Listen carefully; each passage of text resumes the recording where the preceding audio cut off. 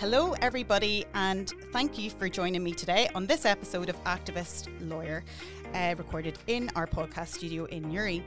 Today, I am delighted to be joined by Professor Donncha O'Connell. Hello, Professor. Thank you for joining me today. Hi, Sarah.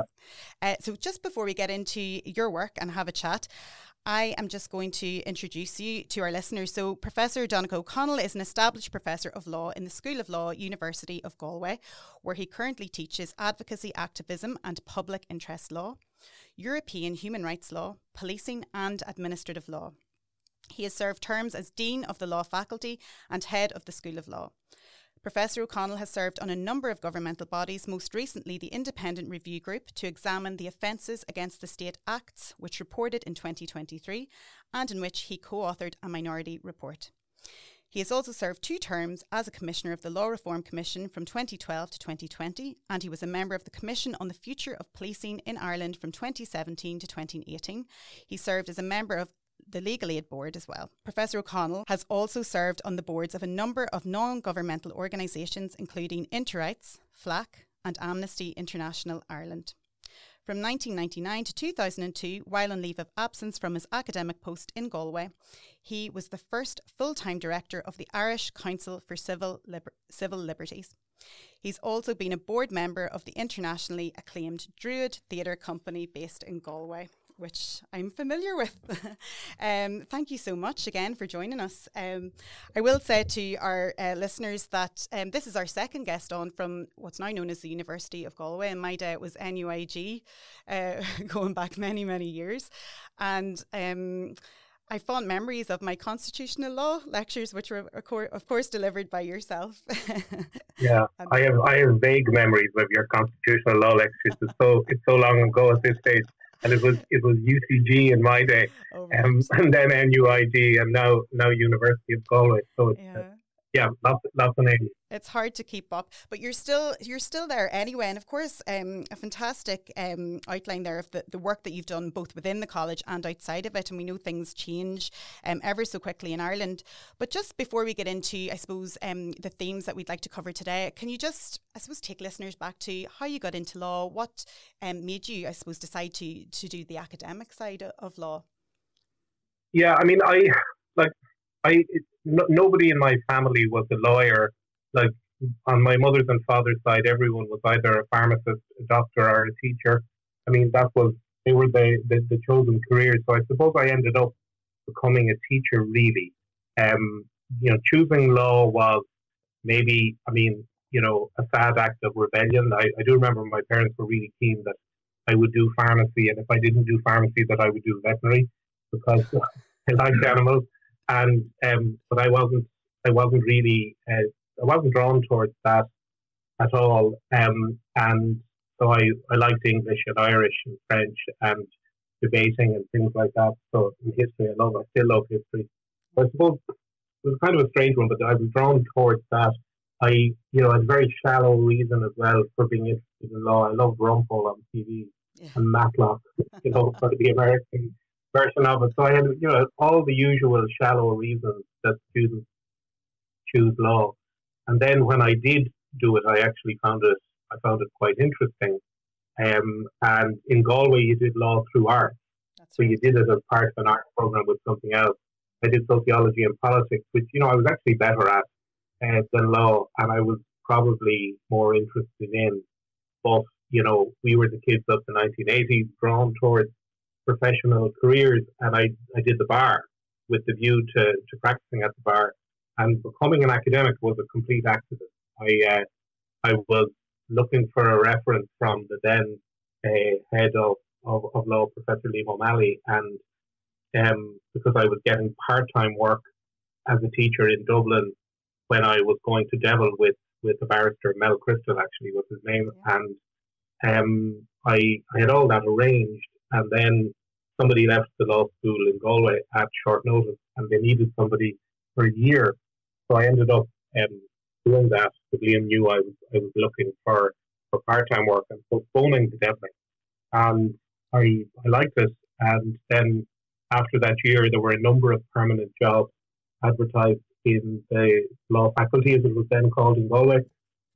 And I applied got one of them, and thought I would do that for a while. I didn't really, I didn't really have a plan. I mean, I was only 25 at the time, and after a period of time, then I was entitled to sabbatical. So I took sabbatical leave, during which time I applied for the job of director of ICCL. This was the first time that they had a full-time paid director, and I was at that stage I was 31, which was actually frighteningly young to be the director of a non-governmental organisation.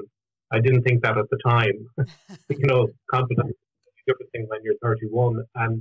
And so I got that job, which I did for 3 years. I got leave of absence from the university. I didn't actually leave my post, even though, to be honest, I didn't intend to go back.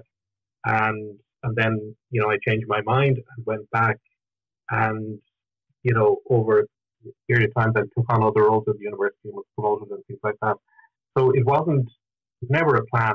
I never set out to be an academic. And I think ultimately, what drew me towards it was I liked teaching. I see a huge value in that and the context that you have with people who will go on to do different things in their careers, some of which are of huge value, but also there's great freedom in being an academic.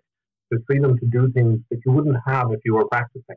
It's very, very difficult, I think, for practitioners to engage to the degree that academics can. Not all academics choose to, in activism of various kinds and in kind of pursuing an ideal of justice that means something to you, whether you're right or wrong.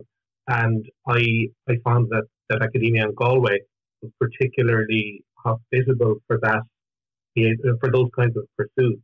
And that was, that has been a very positive experience, all told. But definitely it wasn't a plan, and I think there's something in that. And I often say this to students myself: you have to plan, but you have to plan flexibly. You cannot, you simply cannot write the course of your life and follow that literally. I mean, some people say they do that, or some people, laugh when you say you shouldn't. But I really think that, planning is something not to be done to excess, and to be done in a way that leaves open options, throughout your life, bearing in mind that you will change. You're going to change in terms of your interests and your plans and your desires. So I think that's a long-winded way of saying how I accidentally became academic. Yeah. Excellent. Yeah, I suppose law in particular, opens so many opportunities. So it's really important to have that level of flexibility. And just in terms of your teaching and your work, recently I came across the Advocacy, Activism and Public Interest Law module that's being taught. I think it was shared by students and on LinkedIn as well.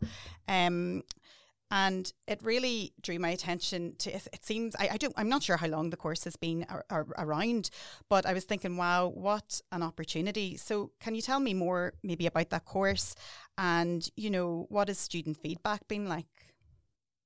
Yeah, in 2009, 2010, I had a sabbatical year, and I spent it at the Centre for the Study of Human Rights at the LSE in London.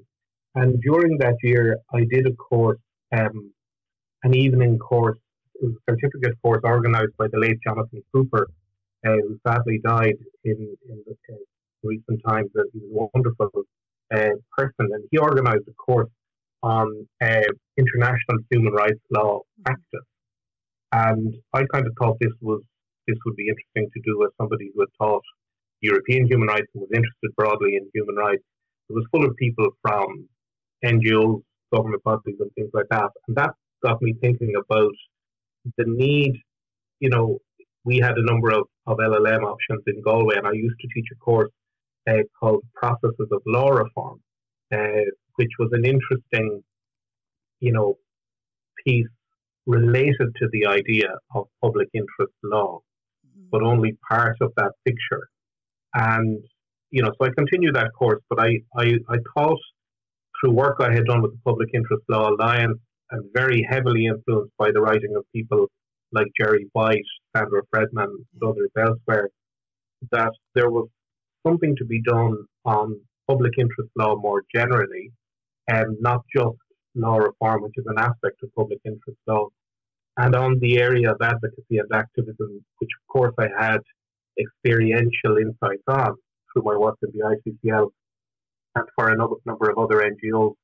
So I crafted a course, a master's course, 1 semester long, to be offered to students on the various programs in Galway on advocacy, activism and public interest law, which I think would appeal to students who, might be considering a professional path, might be considering an academic path, but were interested broadly in the idea of,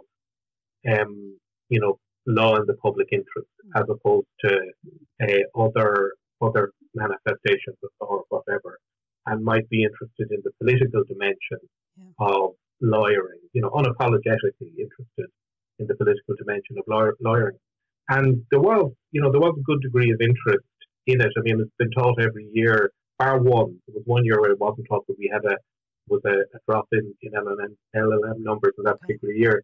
And now in more recent times, students from the Human Rights LLM program have gravitated towards it, which is wonderful because it means that the profile of the class is now really international. And this year, the largest class, I had 20, which was a very large number. We had students from Ethiopia, Liberia, the US, Canada, the Netherlands, Ireland, of course, and India and China and other countries that I'm probably forgetting. So it really, and some of them came with experience of practice in public interest law, or practice on the state side in dealing with public interest law. So it was really, really interesting. And the course, I mean, I wouldn't be so bold as to say it's a clinical legal education course because it doesn't have, it wouldn't have enough practitioner content in it, although I bring people in from outside to do that.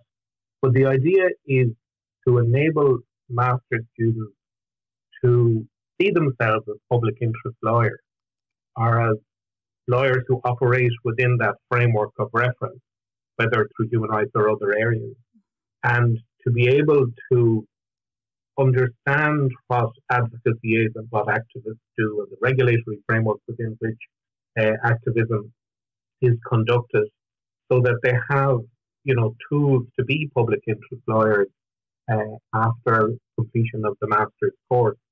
And my sense is that students who choose it are, have a very strong motivation towards that type of career.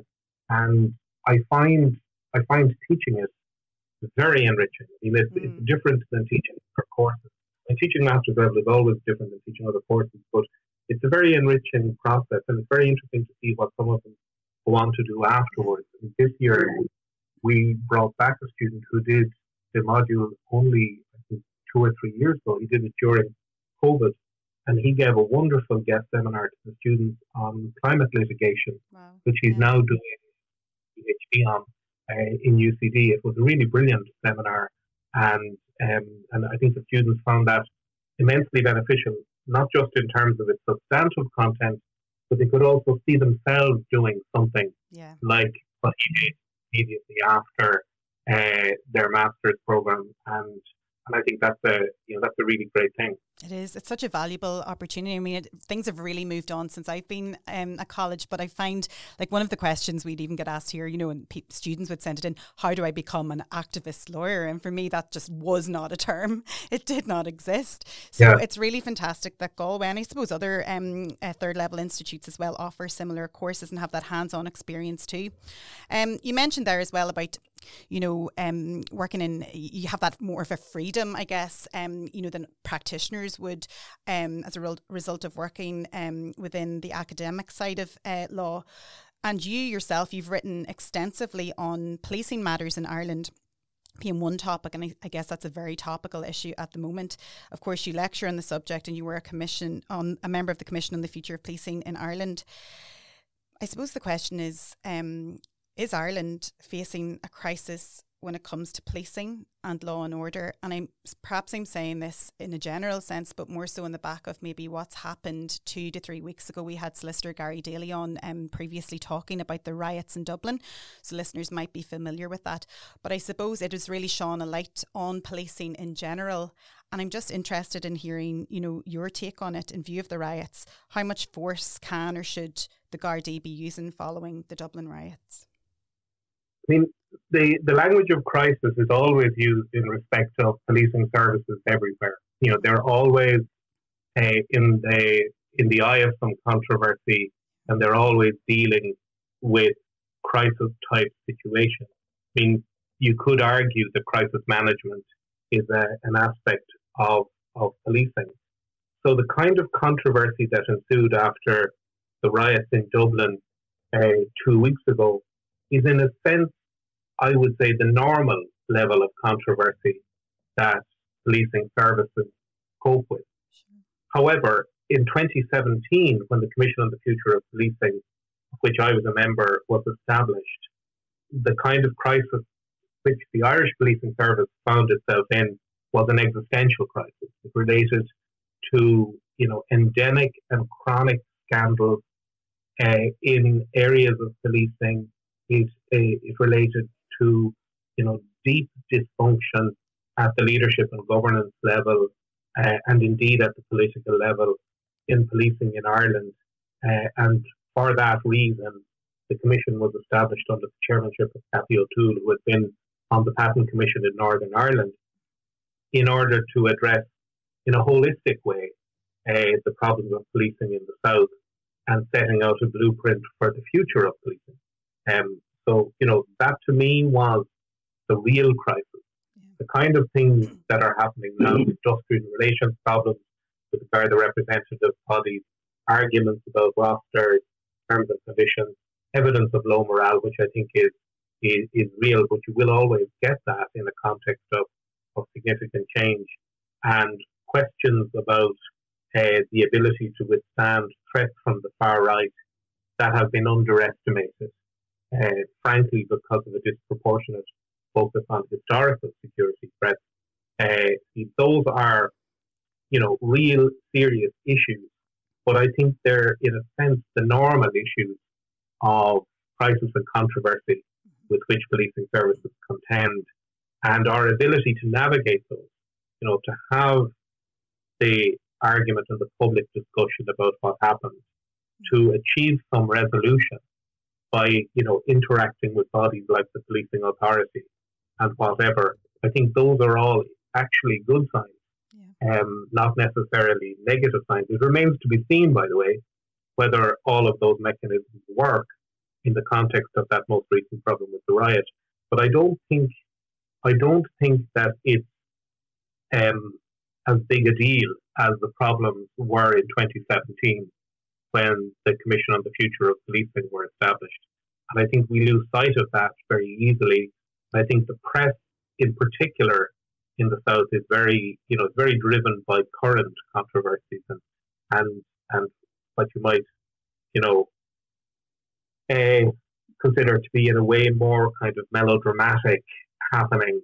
They forget actually how bad things were in 2017 and how much has been done, albeit at a slower pace because of COVID, to address that, and how much is still to be achieved in terms of embedding community policing, like real policing with communities, not just the phrase community policing, going forward. And I think that should really be the focus of what happened in the past couple of weeks in Dublin. Awful. And then I suppose on a broader level, and it's something that we've covered on at least 2 occasions, and I guess it feeds into it, the criminal justice structure in Ireland in general. And I suppose what I'm talking about is reform around the matter broadly when it comes to per legal aid funding when it comes to crime. Do you see that, I suppose, reform, and whoever's responsible for it, whether it's the Minister for Justice, is in fact needed on an overall scale to improve the situation around criminal justice in general, whether that be policing? I mean, that's a really good point. Conor Brady, the former editor at the Irish Times and former member of GSOC, and a recognised historian of policing in Ireland, he's written very well about a more kind of holistic approach to the criminal justice system in the South for the Currency, which is an online journal. And he wrote a very worthwhile piece recently on that, joining up the dots of crises in various parts of the system and making some extremely valuable points that are borne out by a lifetime of experience in this area and a deep interest in the subject matter. And I would recommend that piece to anyone. I mean, I think it's a really, really good piece.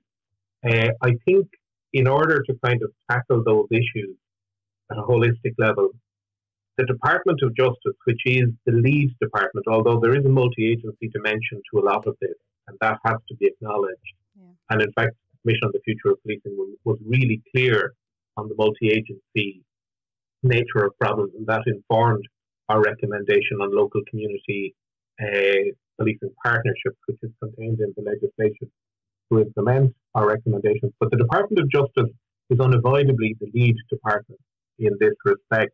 And one of the concerns that I have in that regard is that even with the best will in the world, that department defaults to quite conservative thinking when it comes to reform issues. I know this from my time on the Law Reform Commission, but I also know it in other contexts. Mm-hmm. And that is a problem, that you simply cannot luxuriate in the certainties of the past. You must have processes that are genuinely open, not token consultative processes to say that you consulted, but that actually listen to what others from outside the department have to say, and others with genuine expertise based on comparative analysis, which we can't have enough of, have to say. And I think that is still a work in progress in the Department of Justice. There are some excellent people in that department, doing their level best to, make policy change that is progressive and that is workable and practical. But I think overall that department is still in its setting conservative and not sufficiently open to the kind of thinking that's required to modernise policing and all sorts of other areas as well, including the area of national security. And I think that requires a huge amount of more work and real political leadership. There is a degree to which that can be blamed on the political leadership or the lack of political leadership, but there's also, I think, a comfortable coexistence between the embedded thinking in that department and what passes through that department as political leadership from time to time.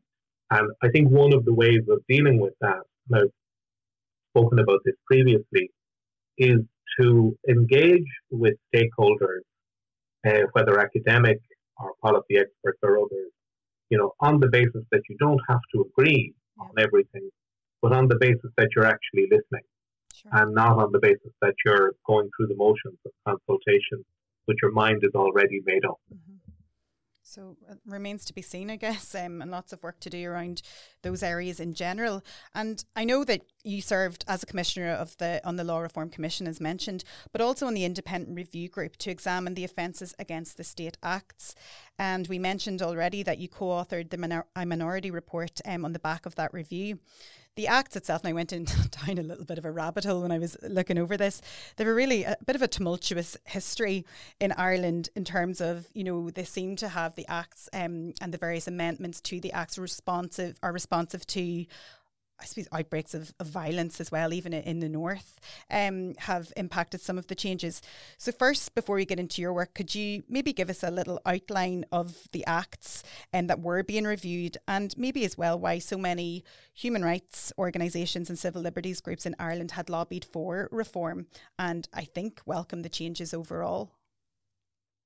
Well, myself and Dr. Alan Green from Birmingham Law School were the two authors of Minority Report.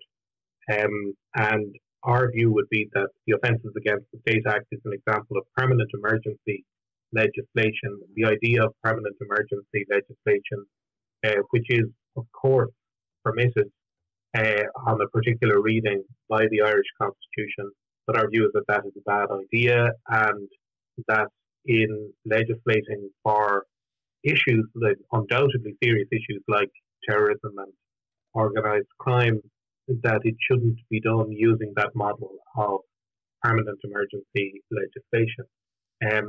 I suppose the informing principle of our view is that the Constitution enshrines trial by jury as the gold standard for serious criminal matters, and that the continued existence and increased use of the special criminal court goes against that constitutional ideal, even though that has been approved on many occasions by the Irish Supreme Court.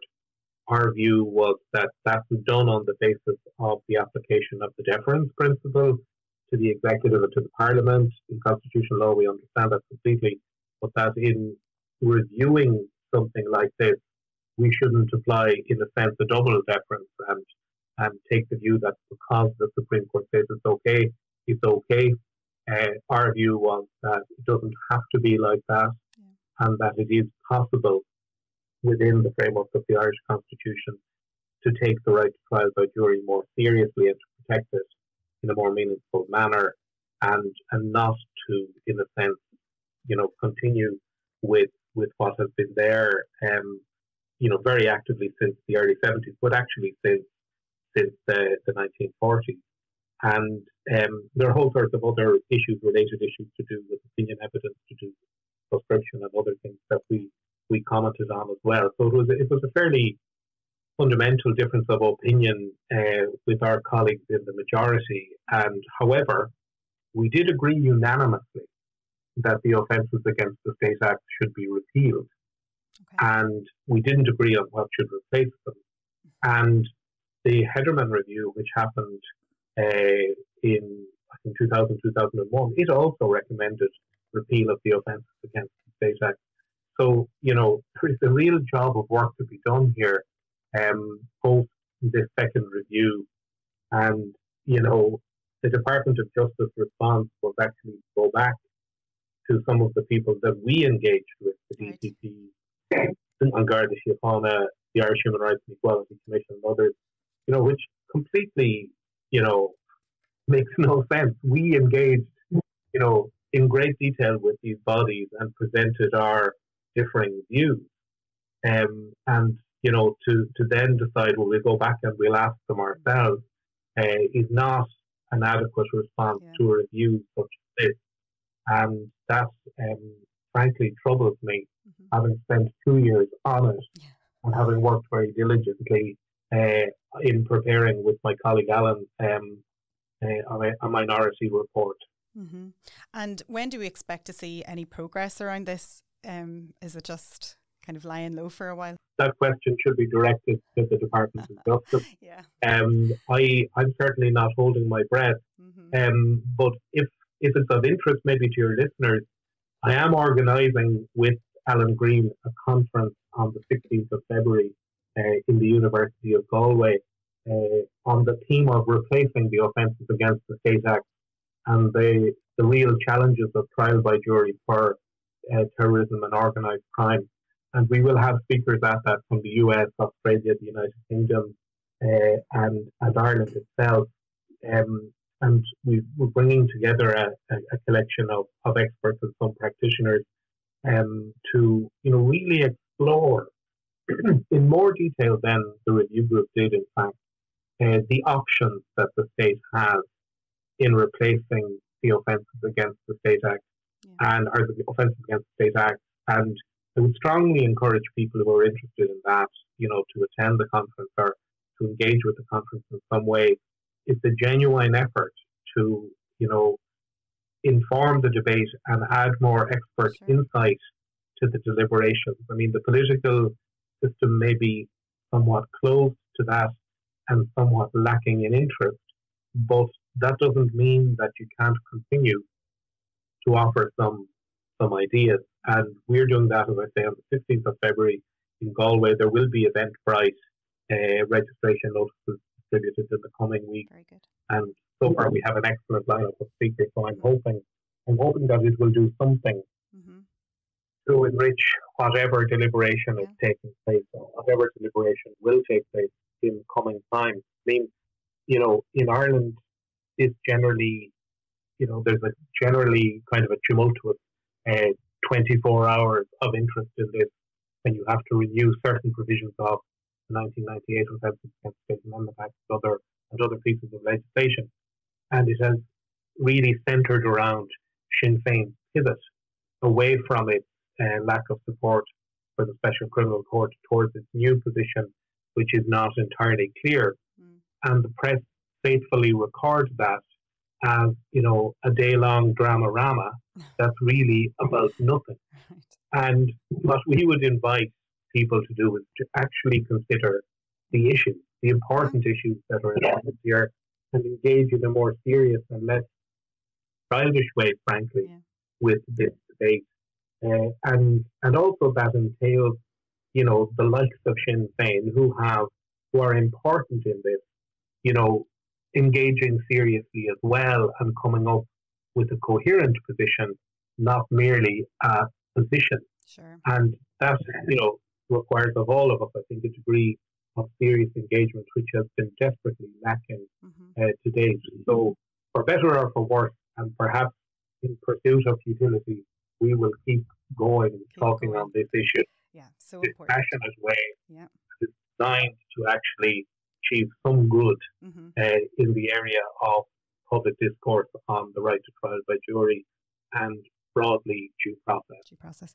And a lot of your work anyway, and your publications necessarily deal with the interaction between, I suppose, government and the law, politics and the law, and perhaps more so even in a constitutional setting. I read one of your pieces that you wrote just about the role of the Attorney General and what lies in the public interest. But just in a general point, how adaptable, I suppose, is the Irish Constitution? I mean, Ireland have there been 32 amendments, I think, since 1937, maybe more. I'm just wondering on the flexibility of it, and are the Irish public, the Irish people, amenable to see change? It's something that obviously is very unique to Ireland when we look at what the UK have. So I'm just interested in your broad view on that.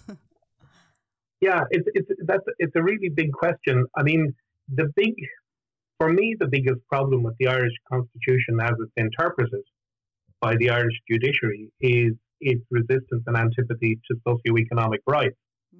But I've long held the view that socio-economic rights would be very popular with the public. Yeah. And I don't buy into the argument made by some that if it means higher taxes, it won't be.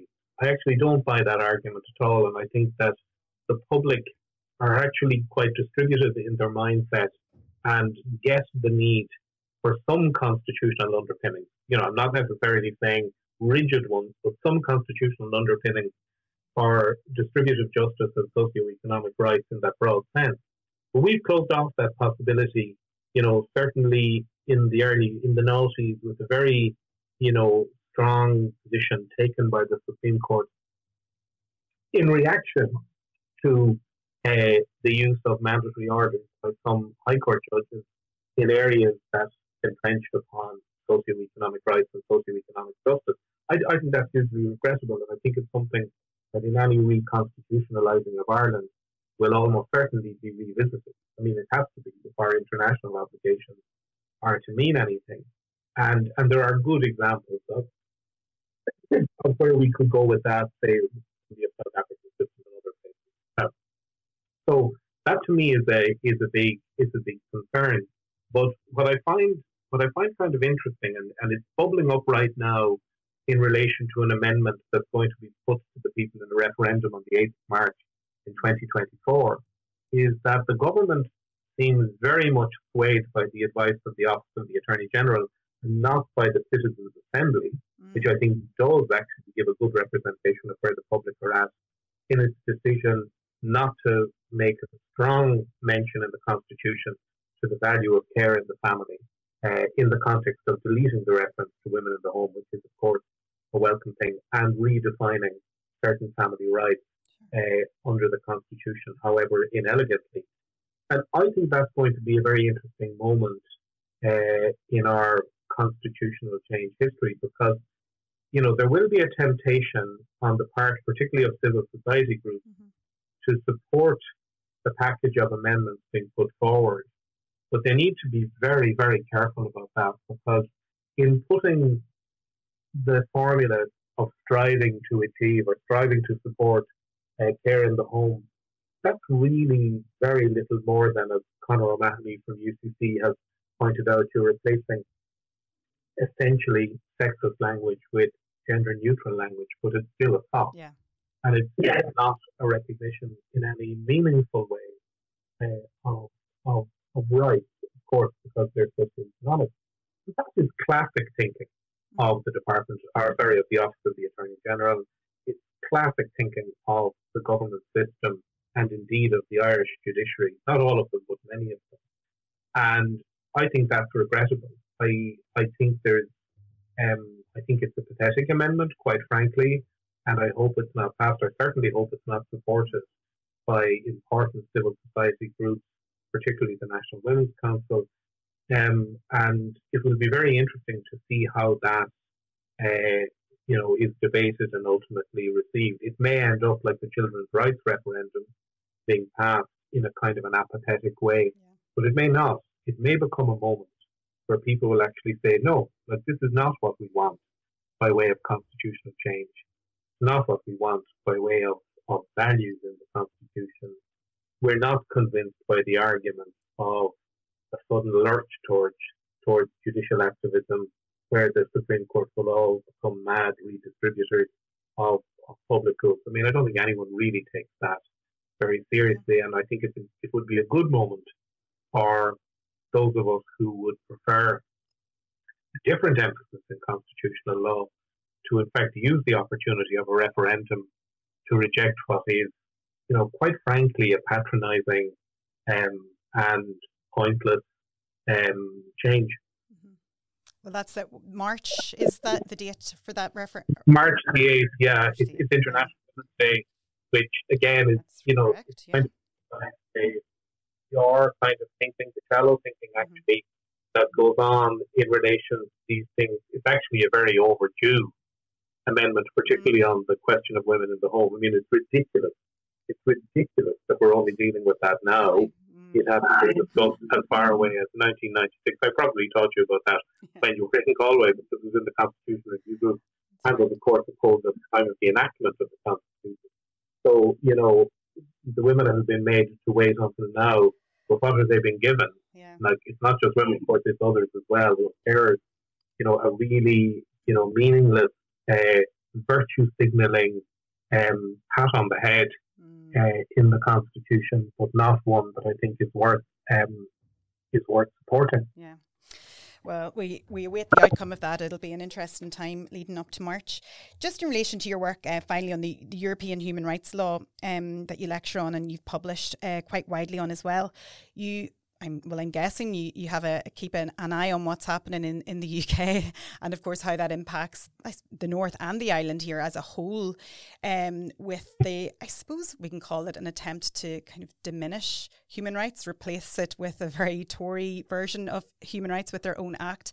I know some of the Conservatives' plans have already been thrown out, but no doubt it gave a lot of kind of food for thought in terms of the convention, the European Convention on Human Rights, our reliance on it, and more particularly in terms of Northern Ireland, its impact on the Good Friday Agreement and whether getting rid of it would have any, would really threaten the Good Friday Agreement, and also the kind of pressing need here and the voice for a Bill of Rights in the North. What is your take on all of that?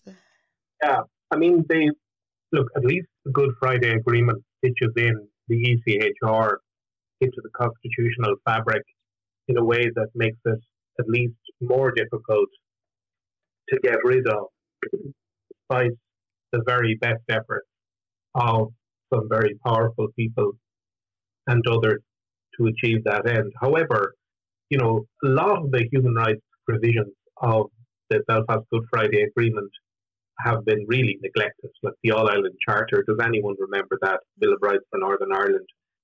Practically no progress on that. Things like the human rights institutions, that's I suppose it's a mixed bag. Yeah. And so the one, I suppose, enduring thing, which in a sense predates the Good Friday Agreement, but for the North has been the ECHR and the UK Human Rights Act. Different in the South, the ECHR Act actually is a weaker version of what you have. And in some of the models that were put forward last year, to replace the UK Human Rights Act, some of them were actually embarrassingly like the ECHR Act in the South, admittedly without the underpinning of the Irish Constitution. So I'm making that point, but I'm also, in as mature a way as possible, arguing that, of course, we have the written Constitution and, those, of course, rights and unenumerated rights and all sorts of things. So I'm not, I don't want to make it as a cheap shot, but having said that, the weaker form of incorporation that we went for all sorts of, self-serving reasons, did raise its head in some of the models that were proposed last year, and I think that was somewhat embarrassing. How do you deal with this? I mean, fundamentally, the problem is, of course, Brexit. Brexit is a huge problem for people who identify as Irish and European in Northern Ireland, and it's an extremely painful thing, particularly when you consider that a majority of people in the North voted against it. Mm-hmm. It's also madness. I mean, it's complete madness from any kind of an economic point of view, and it's very self-defeating and the ultimate own goal to see what has ensued since. And, the transcendent fix, if there is to be one, is likely to arise, I suspect, in the context of reunification. I mean, that's now a live topic of discussion and debate. It's not going to happen tomorrow, but it's certainly being discussed today and tomorrow. And, it's no longer a theoretical or a fanciful discourse. And therefore, I think in that context, we have the opportunity. A huge credit should go to people like Professor Colin Harvey in Yes. Queen's, who has really led out on this and done so with great courage and conviction, that we really have to think seriously about human rights and equality in that context, and not, by the way, in the kind of add-on and tokenistic way that was done in the Belfast Agreement. Obviously, the Friday Belfast Agreement is an immensely valuable thing and a huge credit to everybody involved.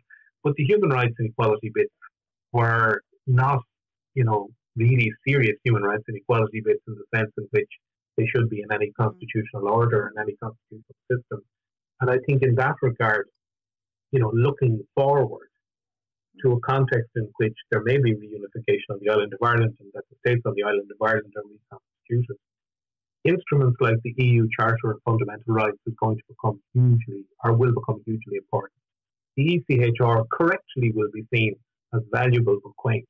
Like, it's not the be-all and end-all of human rights. Obviously, it's worth fighting for in the context in which you find yourself now in Northern Ireland as part of the United Kingdom. But going forward, it's not the be-all and end-all. It is hugely important, but there's an awful lot more to be gained, even if you view it as some kind of neutral or external benchmark, in framing the constitutional order based on rights and equality. There's an awful lot more to be gained by looking at the EU Charter, and that's where it's at. And I, just in that connection, in Galway, I used to teach a one-semester course on European human rights. It's now a year-long course, but it's not just a course on the ECHR. It's a thematic course. Sure, yeah. It's a system based on the ECHR and the EU Charter of Fundamental Rights, because that's what I think will be the norm for teaching European human rights in the coming years. And difficult to manage all the material, even in 1 year-long course, but it's much more valuable in terms of situating current discourse on rights and future prospects. Mm-hmm. I remember doing the module many moons ago. Just, I suppose I'm very privileged here in this, that I can hold this space for both legal practitioners and academics and campaigners and legal activists, and can see, both sets of people can advocate for a particular matter through their work, albeit in very different ways.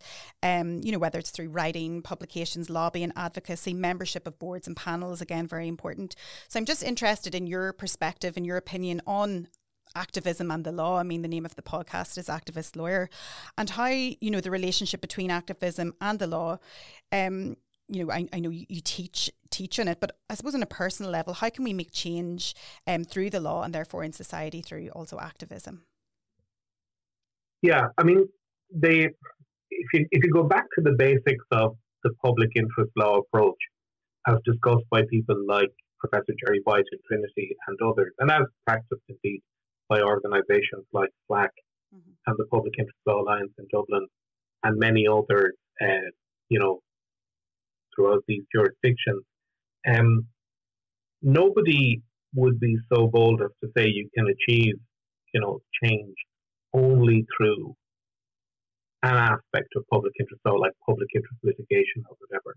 And if you want to see, say, a model, a really good model of best practice and current best practice in that area, it's the Global Legal Action Network, or GLAN law, which is run by a number of people there. They actually have a base in Galway, Garrod O'Quinn and others, and Jerry Liston, others who have, I think, a really excellent approach to, achieving change or advancing change through different forms of activism, different forms of coalition building, bringing different levels of expertise to things, whether it's kind of, legal litigation type work or journalistic type work or web-based work, work that's very kind of impactful in terms of the public imagination, like the recent case taken by the Portuguese children in the European Court of Human Rights. Regardless of the outcome of that case, I think the actual visual impact of those children appearing in front of the court with their claim is inestimable. I think it's really, really valuable.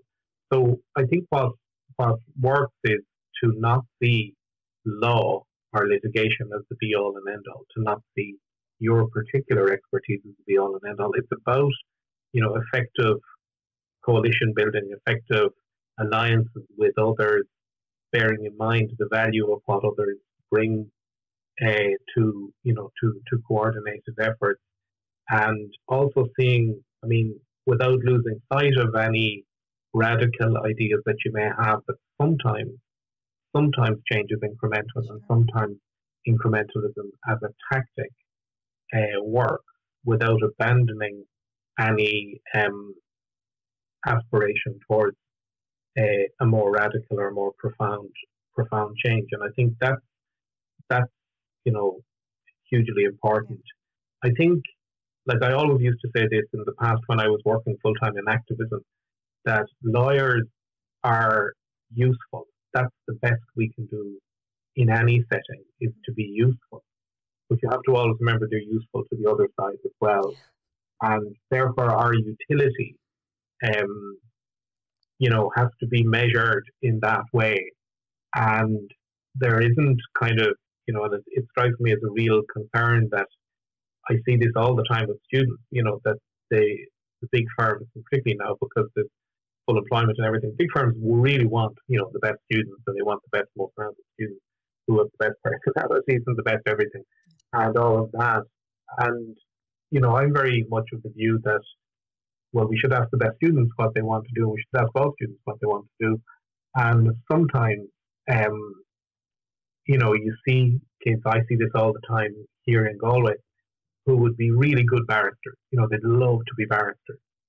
But, the practicality of making it at the Irish bar and the challenges facing practice at the Irish bar now are so immense that, if you really want to encourage that student to do the bar, you have to do so in a way that informs them of the challenges, but not so much as to turn them off doing what is a proper vocation.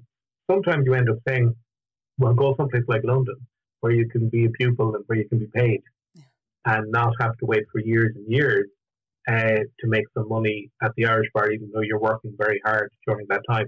And those kinds of issues that really are, they're wicked issues really that need to be sorted by the legal profession here in the South, aren't really being addressed adequately. Like, there's a huge push in Ireland now for this thing called Ireland for Law, which is to sell Ireland as a jurisdiction for dispute resolution. Okay. The only jurisdiction in the EU, all of this kind of sales pitch, you have, it's very commercially driven. It's very much something that the big firms want. A lot of the judiciary are involved in it as well. And at the same time, to be fair, they're arguing for improved access to justice and things like that. But those messages might be mutually exclusive. They're not really compatible messages. And I wonder really what is the priority. And that troubles me quite a bit. You could take the view that something like Ireland for Law is an encouragement of forum shopping. And should that really be a priority, where the real priority should be to ensure that everyone has access to justice and that it's possible to have viable careers as practitioners within the system, and not close that off to people who don't have the financial wherewithal to make it without making a salary from it, things like that. And those are the kind of things that kind of bother me a bit about law within the broader kind of public interest piece.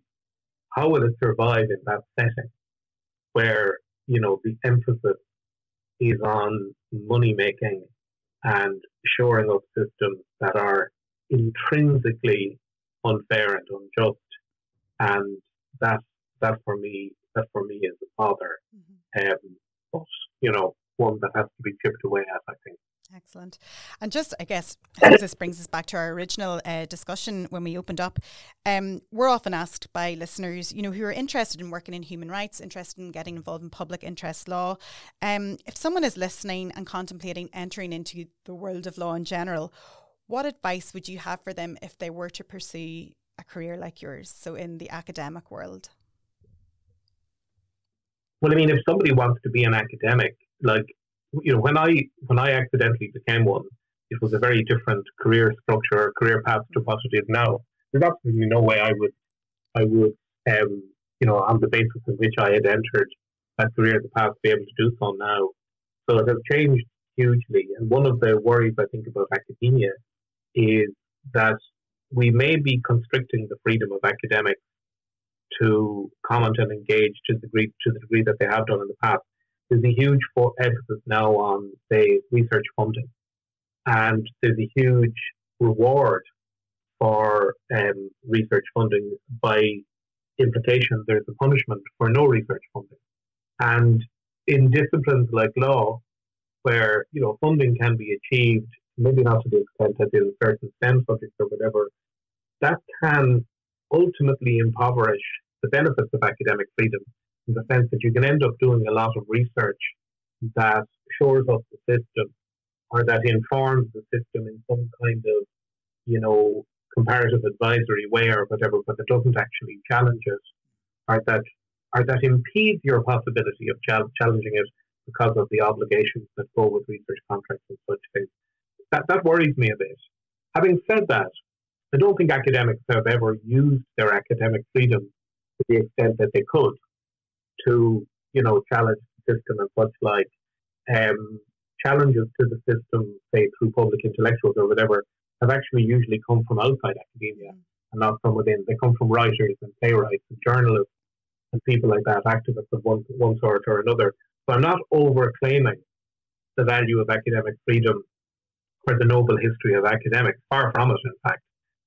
But I am worried that, the future orientation of academic careers will not be at all towards challenge and will be very much towards shoring up the system and adding value and things like that, not doing the fundamental things. The same arguments can be made against scientific research, but on our side of the house, I think that is worrying. And there are still amazing people who do all of that kind of work and manage within those strictures to do extraordinary, impactful work and radical work. And that's something to be really cherished. And I have to say, in my own place of work in the University of Galway, I always felt there was a freedom there. Maybe it was indifferent, I don't know. But I always felt that there was this kind of support for academics who engaged in the public square, maybe to the neglect of other things that they should be doing, but with impact. I always felt that was valued in our university, and I hope that is something that continues. And certainly, the kinds of activities I've engaged in, I never felt a pressure not to do any of that. In fact, most of the time, I felt that was valued and celebrated. But I think in the future direction, I wouldn't be advising somebody young entering academia to do what I did. I certainly wouldn't do that. That would be bad advice. Would I say become an academic so that you can be a really effective activist? I'm not sure that I would. I think that you can do this kind of work in other spheres. You can also have hybrid careers where you're a part-time academic. That's right, yeah. And a part-time activist and that kind of idea. One of the things I do with my human rights students, and again, it's interesting because you said you were coming from URI, I do talk to my human rights students about the late Professor Kevin Boyle, who was associated with Galway and was from URI, because he, to me, is the model scholar activist. He is the model of the academic who engages both as a legal practitioner but also as an activist in the public square and transnationally.